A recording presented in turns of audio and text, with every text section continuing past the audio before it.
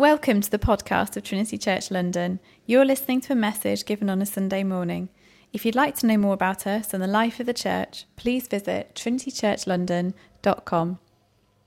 This room is actually pregnant with a passion for the nations. There is so much depth and heritage and history and dreams about the future for the nations in this room. Many of us have been in nations, moved overseas for the sake of the gospel. Some of you have come from your home nations to live in London, trying to make a home here. We have the nations here in our hearts, I think. And I think a video like this really does resonate with many of us, because we do live with this kind of dual sense of being here and somewhere else at the same time. That we actually do live our lives in this place, but have a passion for God to work in another place as well. And we're aware of the news and things that happen to think, no, my heart burns for that place as well, or for that people group. And so what I really want to do today is really just breathe on this passion that is within the room already and within us as a church, that God would blow by His Holy Spirit and just develop this passion that is within us as a church. Not a passion of hype for a moment and excitement, but a passion that actually shapes our church and shapes our lives and shapes our finances and shapes the direction of what we think our life is about. One of the things I was worshipping at the back and just thinking about us as a church was just this awareness that we as a church are much more than we can see right now in the room. There is so much more that we are involved with than what we can see right now. And I think Andrew was touching on this. It's this idea that yes, we are here right now, but actually there is a legacy being left through Trinity Church London that is way beyond what we see. We walk by faith, not by sight. And there are people in the nations that we are going to touch, and lives that we're going to touch with this special offering and with our prayers and with our going and with our staying, that is actually going to leave a legacy across the nations and into the next generations that is way beyond us. And so I want to just breathe on this really and just allow the Holy Spirit to just come and work in our hearts and lift our faith to see what God would do through us. So we're going to read Psalm 96. And I'm going to just introduce this, and then we're going to just lift out three themes from this psalm. So Psalm 96, this is great missionary nations psalm, says this: "Oh, sing to the Lord a new song. Sing to the Lord, all the earth. Sing to the Lord and bless His name. Tell of His salvation from day to day. Declare His glory among the nations, His marvelous works among all the peoples. For great is the Lord," hallelujah, "and greatly to be praised. He is to be feared above all gods. For all the gods of the peoples are worthless idols, but the Lord made the heavens. Splendor and majesty are before Him. Strength and beauty are in His sanctuary. Ascribe to the Lord, O families of the peoples. Ascribe to the Lord glory and strength. Ascribe to the Lord glory due His name. Bring an offering and come into His courts. Worship the Lord in the splendor of holiness. Tremble before Him, all the earth. Say among the nations, the Lord, He reigns. Yes, the world is established, it shall never be moved, and He will judge the peoples with equity. Let the heavens be glad, and let the earth rejoice. Let the sea roar, and all that fills it. Let the field exult, and everything in it. Then shall all the trees of the forest sing for joy before the Lord, for He comes to judge the earth. He will judge the world in righteousness and the peoples in His faithfulness." Let's pray together. Father, we come to You, the Lord of glory, the one with strength and beauty in Your presence. And we come as Your people, Lord, with this psalm, with a passion to see Your glory known amongst the nations, asking that You would come upon us, that You would breathe upon us by the Holy Spirit, that You would lift us by faith, and that our impact across the nations and beyond us into the next generations would be way beyond us. It would be a work of your Holy Spirit, we pray. Use us, we ask, for the nation's sake and for your glory's sake. In Jesus' name, and all God's people say, Amen. This is an interesting psalm because it was first sung at the moment where David established Jerusalem as the capital city of Israel. So he moves his family and he moves the officials to Jerusalem and he establishes Jerusalem as the capital city. And then the last thing he does is he brings the Ark of the Covenant into the city to establish really the purposes of God, the presence of God, and this symbol of all the promises of God in the center of Jerusalem. And we're told in 1 Chronicles 16 that as the ark is brought into the city, and as it were the capital city is finished and established, that the king is there and God is there, he brings us in, and this psalm is sung. And we're told that this is the psalm that they sing to declare praise and glory, all that God has done in his salvation over his people. But it's this amazing moment because you would think this would be the moment of like nationalistic pride. This is Israel finally being established. This is Israel with his own capital city now. This is Israel with King David, the zenith of all the kings, all the glory, all the wealth, establishing, winning battles all over the place. And now God resides in Jerusalem. I think this is the moment of national pride for Israel. And yet the very beating heart of Jerusalem is this passion for the nations, that they sing not just for the glory of God in Israel, but in Israel for the sake of the nations. Sometimes people think that the Old Testament is like, it's very Israel-centered, and then the New Testament is very like nation-centered. That it's kind of all about Israel in the Old and all about the nations in the New. But actually when you read the Old Testament from Genesis 1, Genesis 12, throughout the history of Israel, the beating passion of God and his people is that his glory would be known not just in one place, but across the face of the earth. That one nation will be blessed. Why? So that the nations will be blessed. This city is established so that the nations can be established in God. God comes to one people so that all the peoples might come to know him. When you actually come to worship the God who created the heavens and the earth and made everyone in his image, when you actually come to worship this God, any sense of nationalistic superiority or racism is crushed. And in its place is birthed this passion for the nations to be glad in the presence of this God. And this is what happens at the establishment of Jerusalem.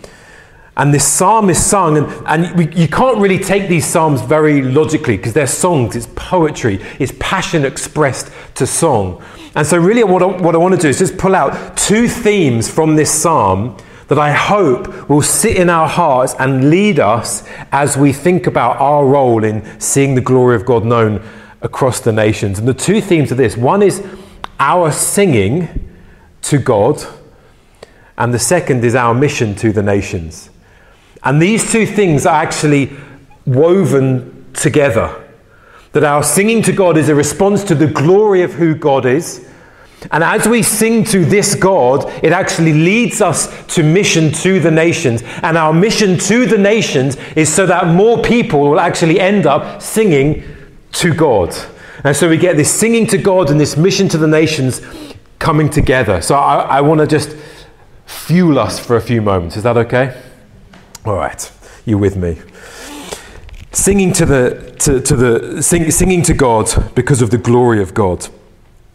Some nations are more like extrovert than other nations, just characteristically.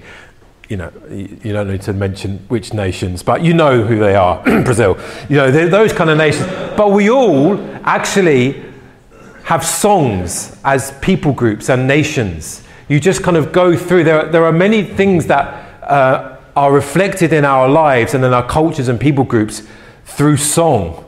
Like it might be your national anthem, like a response to kind of the good national pride. Like, yes, there is a people here, there is a dignity here to this people. And so out of response to that, we sing national anthems. We might, if you were English and you were around in 1996, you will know the Euros. There was this kind of like bubbling optimism. Be quiet, Pedro. There was this bubbling optimism that England might actually win a football match. And so what came out was this song, It's Coming Home, right? It's coming home. We're singing. Why? Because there was this kind of optimism out there about this English football team. Maybe we're going to do well. And these songs arose like maybe we could, and we didn't. But we still believe that maybe one day we could. It won't be this year, but maybe in another year. Because we respond to things in life through song. Well, like how much poetry and love songs have been written because someone looks at a beauty and they look back at, I love you too, and you think, songs are written. We sing songs, don't we? Song is a response to the things of life.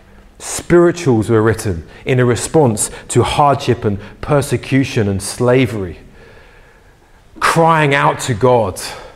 James said in James 5 that when you're cheerful, the right thing to do as God's people is to sing.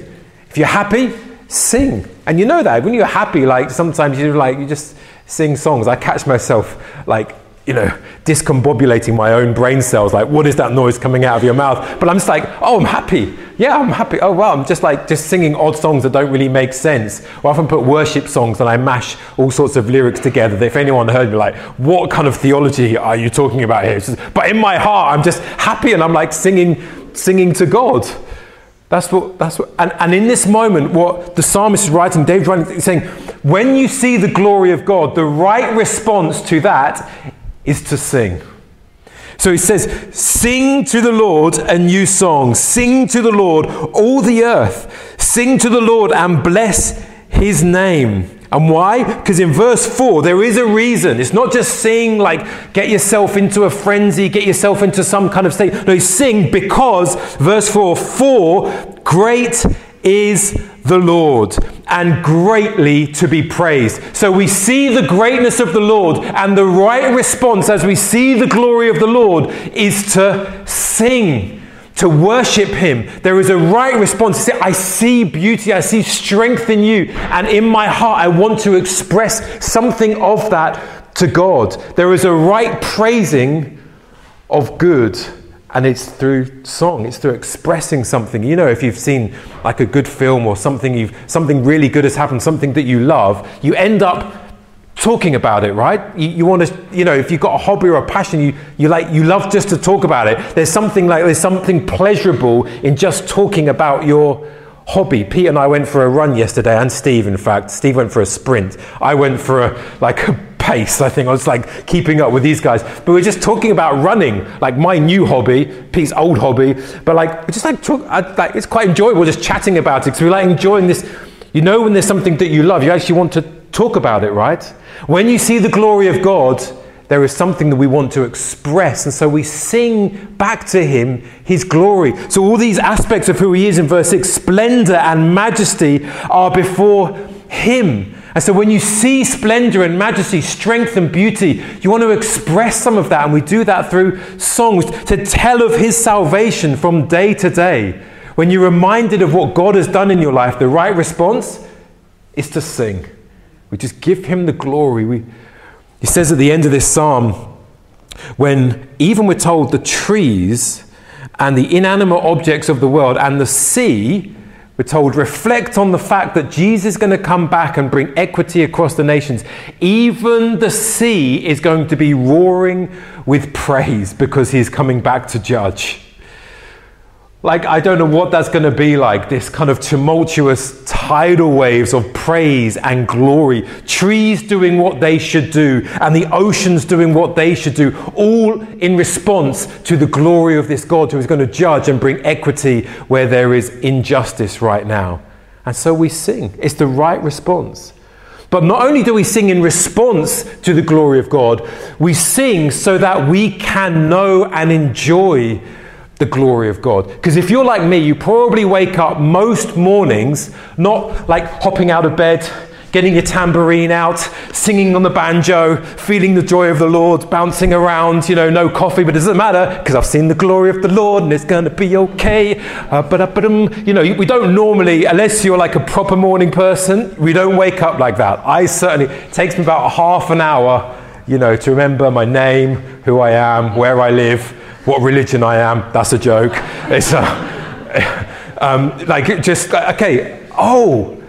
So what happens in the morning, this is like my practice. I would recommend it, but everyone's different. So I put music on because it actually cultivates something in my heart. It reminds me, no, God is not just this abstract thing to believe in. He is a personal God who has died for me, and I have a wonderful future with him in glory, and it's good. And song and music reminds my heart that he is a good God. Music is a gift, and our emotions are a gift to be cultivated. Sometimes, especially in English settings, I don't think it's so much in other cultures and warmer cultures, but like we can be afraid of emotionalism. Like we don't want to like manipulate emotions because that would be false. So we kind of back away from that. But actually, our emotions are a gift of God that have been given to us. Just like our bodies are a gift of God, our minds are a gift of God, our relationships, our souls are a gift of God. Emotions are a gift of God so that we can feel things about him. Because you can like have Bible read to you, and you might say, yes, I understand that, that's really good news, etc., etc. But then you can put a worship song that puts very similar words to song, and what happens? He says, I know that, and now I'm beginning to feel it. I actually want to know this God. It brings us through to a fresh sight of the glory of God, and that is how God has made us. Our emotions are not something to be afraid of, like, oh, I don't want to get emotions involved with my relationship with God, because that wouldn't be a true and authentic thing. No, our emotions are actually part of who we are, and music is designed to elevate our emotions to the right kind of feeling about who God is. So actually we worship on a moment like this so that we can sense and know and see the glory of God once again. William Law, who was an Englishman in the 1600s, and Englishmen in the 1600s weren't necessarily known for being emotional types of people, but he wrote this about the gift of music. He says, there is nothing that so clears away for your prayers, nothing that so disperses dullness of heart, nothing that so purifies the soul from poor or little passions, nothing that so opens heaven or carries your heart so near it as the songs of praise. They create a sense and delight in God. They awaken holy desires. They teach you how to ask, and they prevail with God to give. They kindle a holy flame, and they turn your heart into an altar, your prayers into incense, and carry them as a sweet-smelling savour to the throne of grace.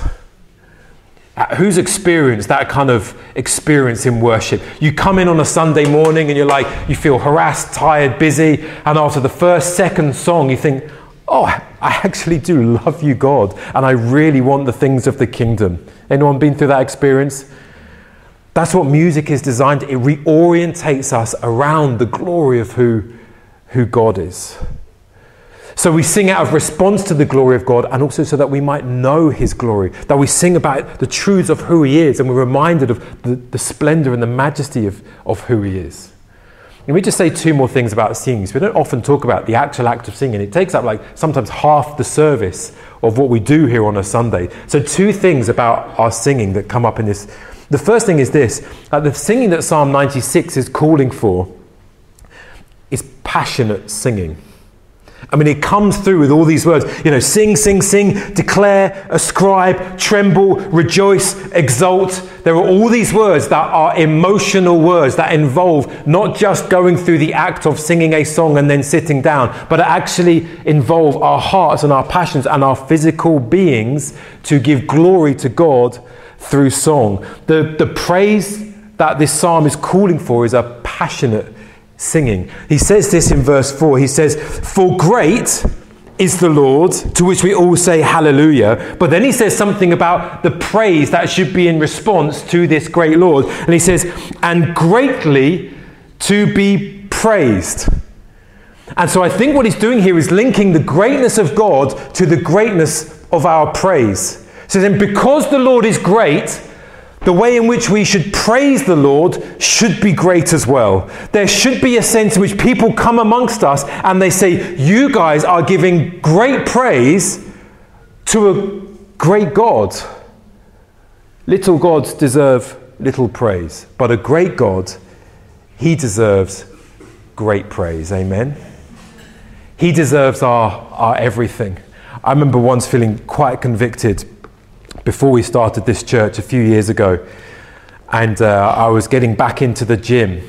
And so, my childhood dream to look like Arnold Schwarzenegger is never going to be the case. I was like, right, I'll just get back into the gym again.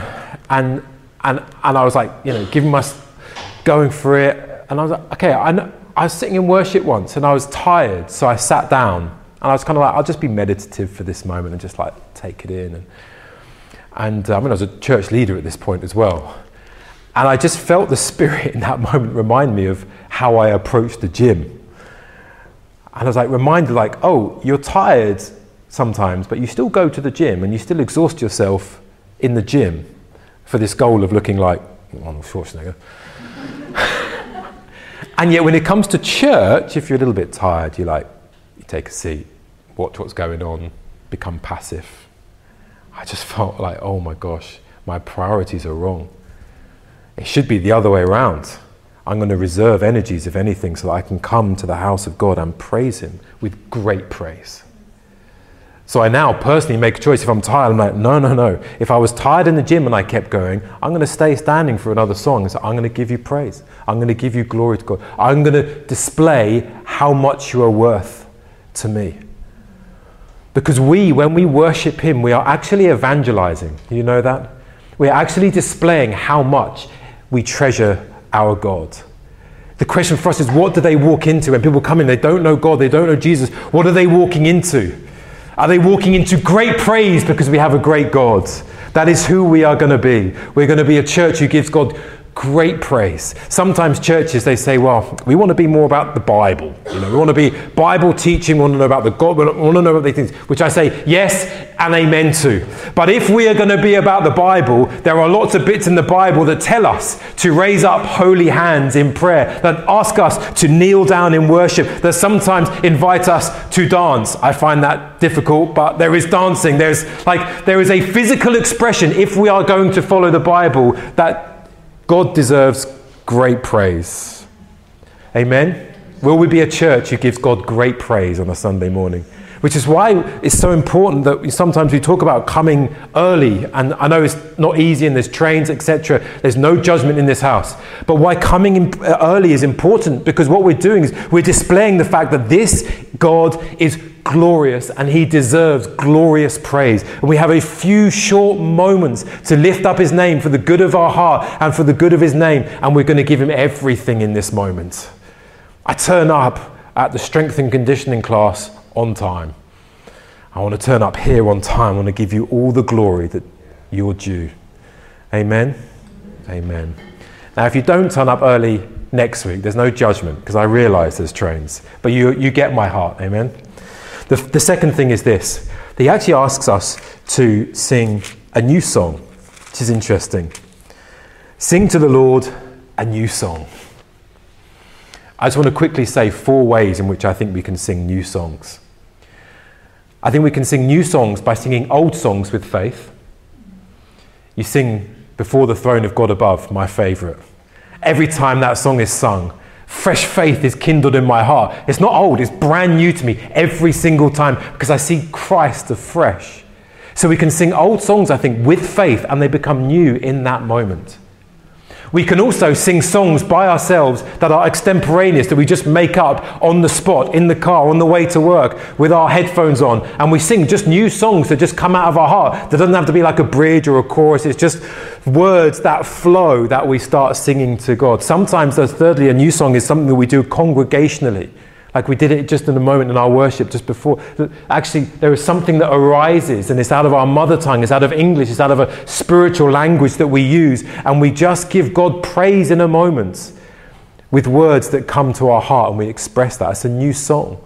Or fourthly, some of us are called to write brand new songs, like Honor Healy has done for us. Write new songs and put melodies and music to it so that we as a congregation can do it. All of these are so important because Christ's mercy is fresh every day. So we sing new songs to the Lord. Amen. So our songs are passionate and they're new. That's the first point. I think the points get quicker. So let's just see.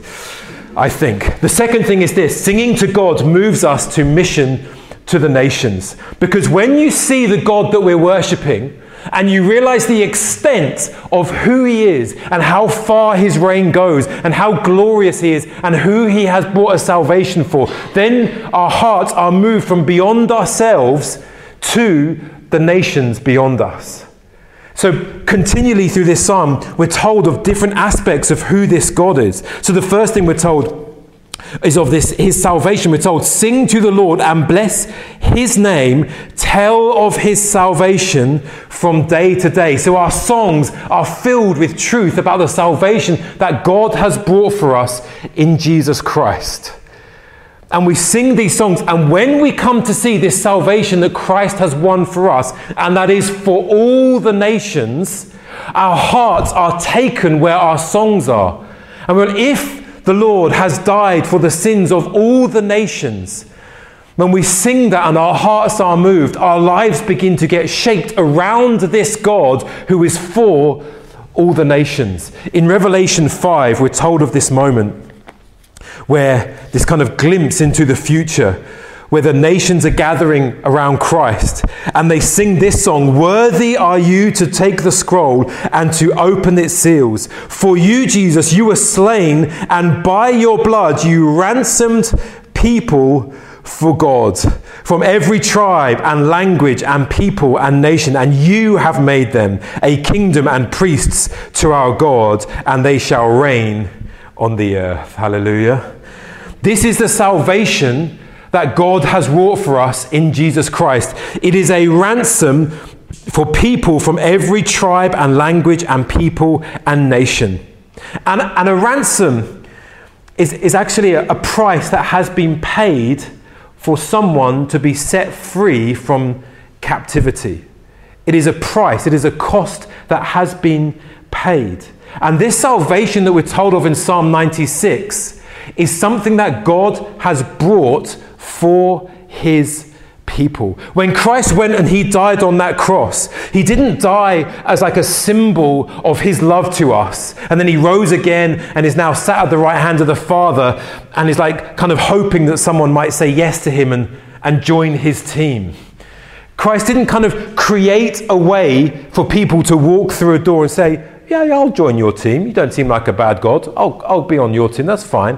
When Christ died on the cross, he paid the ransom for the lives of people from every nation, every tribe, every language. That there are people who have been bought by Jesus Christ. His salvation is effective for people from every single nation on the face of the earth. Jesus even said in Mark 13:10 that he's not going to come back until every nation has heard of the good news of what he has done on the cross. That there are people in every people group across the face of the earth who have been bought with the blood of Christ. And it is our role as we see this salvation to go then and tell them that there is a Saviour who has died for them, and that his salvation might become real in other people's lives. So when we see the glory of this salvation, we say, now we must be involved in this salvific project. Amen. We're also told that the Lord, he reigns. Towards the end of the psalm, so I'm jumping around my Bible, getting too happy here. Psalm 96 verse 10, he says, say among the nations, what did he say? The Lord reigns. Say in the middle of a city like London, with so many nations, declare that the Lord, he reigns over all the nations.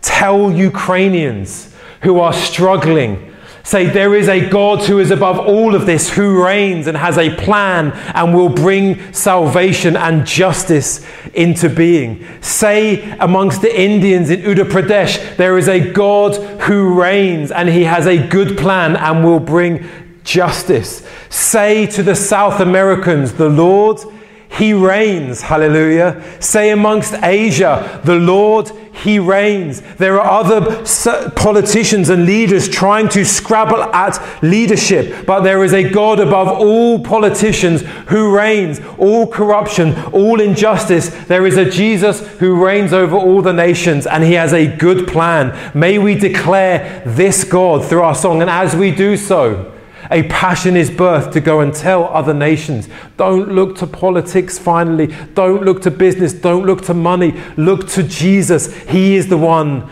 who is coming.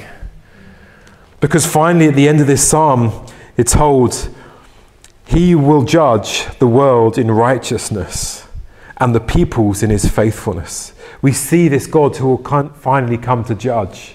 And it's funny because oftentimes we think of Judgment Day and we think of like, it's going to be a bad day. We were doing it in Beacons and we were trying to come up with different actions and okay, well, how do we act out Judgment Day? And the kind of actions that came through were kind of cross faces, wagging fingers, like going to tell you off, which I can understand. I grew up with a cup. My name, Daniel, means God is my judge. And on this cup was a picture, literally it's what I grew up with, a cup. I was gifted this, by the way. I don't know. I look back at like a 5-year-old boy, like, who would think to give me this cup? It was a picture of a boy who had smashed a window and this finger coming through the clouds, wagging its finger. Daniel, God is my judge. I was like, oh, thanks. That makes me feel really great about following God. But we sometimes think that, right? Like Judgment Day, I don't want to go there. I don't want to be involved in that. But what we're told as Christians is that Judgment Day comes when Christ goes to the cross and He receives our condemnation. He receives the punishment that was due on us, on Him, on the cross, so that for us, Judgment Day has already happened 2,000 years ago. The symbol of Judgment Day for us is an embrace of the Father, a welcome, a well done, my good and faithful servant. Come into glory. Justice is going to be done now. This is what we hope for, which is why creation is exulting and rejoicing and hoping and singing for this moment. And so as we sing to this God, there is an impulse that is born in our heart that says we must go and tell others that there is a Judgment Day that is coming, that you can be on the good side of. That God will come and He will bring you into His glory. It will not be a bad day for you because Christ has taken your judgment on Himself. So come to Him. So singing leads us to the mission of God, and the mission of God leads to more singing. Final point. John Piper, in his great book, Let the Nations Be Glad, he says that missions exist because worship doesn't. That we go on mission to other nations because actually there are those who don't yet know the glory of God. They don't see Him. They are not singing praise. They don't know what it is to enjoy this God who made them. And so we are involved in mission so that we can see more singing birthed in other hearts. There'll be new song in new languages, in new people groups, in new cultures, and in new nations. And so we're involved in serving and praying for this purpose. Knowing with this confidence that Jesus is gathering a people to Himself. Because John says in Revelation 7, after this, I looked and behold, a great multitude that no one could number, from every nation, from all tribes and peoples and languages, standing before the throne and before the Lamb in white robes, with palm branches in their hands, and crying out with a loud voice, salvation belongs to our God who sits on the throne and to the Lamb. Hallelujah. Nations are going to gather, and our purpose right now is to see God's glory known in those nations so that they might be there on that final day worshipping this Jesus with us. Amen. There are 4 ways in which we can respond. And I want to just lay these out briefly for us. As we sing to this God and we go on mission for the nations, there are 4 ways that we can go with God on mission. The first way we can do is pray. From this place, we can change the destinies of lives, cities, towns, cultures, because the God that we pray to, He oversees all people groups. So we pray to the headquarters of all power, and he listens to us as we pray in Christ's name. So when we pray, we are involved in mission to the nations. I read Psalm 67 earlier in the prayer meeting. But we use just the Psalms, the prayers, the promises of God for the nations, and we turn them into prayers. I mean, Psalm 67 is itself a prayer. Let the nations be glad, O God, and sing for joy, for you judge the peoples with equity, and you guide the nations upon the earth. And so we pray, Lord, would you let the nations be glad? Would there be new joy in hearts in you? So we pray to God. That's the first thing. The second thing we can do is we can actually go. We move from London and we go to other nations with a passion to see other people groups come to faith in Jesus Christ. Some of you have done that. The Larkins have been in Lebanon and the Middle East. The Harwoods have been in India with this passion to see Christ be known. Ash, who's not here today, he's got this passion to go to Indonesia one day, to take the gospel of Jesus to Indonesian people. There is a call on us to go for some of us. And so we go. And with this knowledge in mind, that the nations, when we talk about the nations, we don't just simply mean the 190 or so nations recognized by the UN. But scholarship has been done around what had actually been talked about by these families of the earth in the Bible, what is talked about by these nations. And the Joshua Project, if you just Google them, it's an amazing charity that's set up to help kind of what they say, define, clarify the unfinished task of missions. So that when Jesus says in Mark 13:10 that I won't come back until all the nations have heard, you might think, well, there's definitely gospel churches in all 190 odd nations right now. But actually it's a far bigger, broader thing. And the Joshua Project estimate that when we take the biblical definition of nations, which overlaps language and tribe, culture, people, kindred, all of these things, they estimate there's somewhere between 11,000 and 24,000 people groups that is encapsulated by this word, nations, in the Bible. We're talking about people groups, cultures. So one in the conference many years ago defined a people group like this. A people group is the largest group within which the gospel can spread as a church planting movement without encountering barriers of understanding or acceptance. So it's a people group by which you can talk basically in the vernacular and there will be no barriers between how you talk, share and do life, if that makes sense. Anywhere between 11 and 24,000, and they estimate there's over 7,000 people groups who are yet unreached, who have no understanding of who Jesus is. The amazing thing in the video we heard last week was Fusi was sharing that at the moment Regions Beyond is involved in sharing the gospel with 9 of those unreached people groups. That is the unfinished task of targeting our efforts towards people groups who have never heard of Jesus. And this is where we go. So some of you may be called to say, actually, I want to give myself to a people group. I want to serve them. Some of you might be linguists.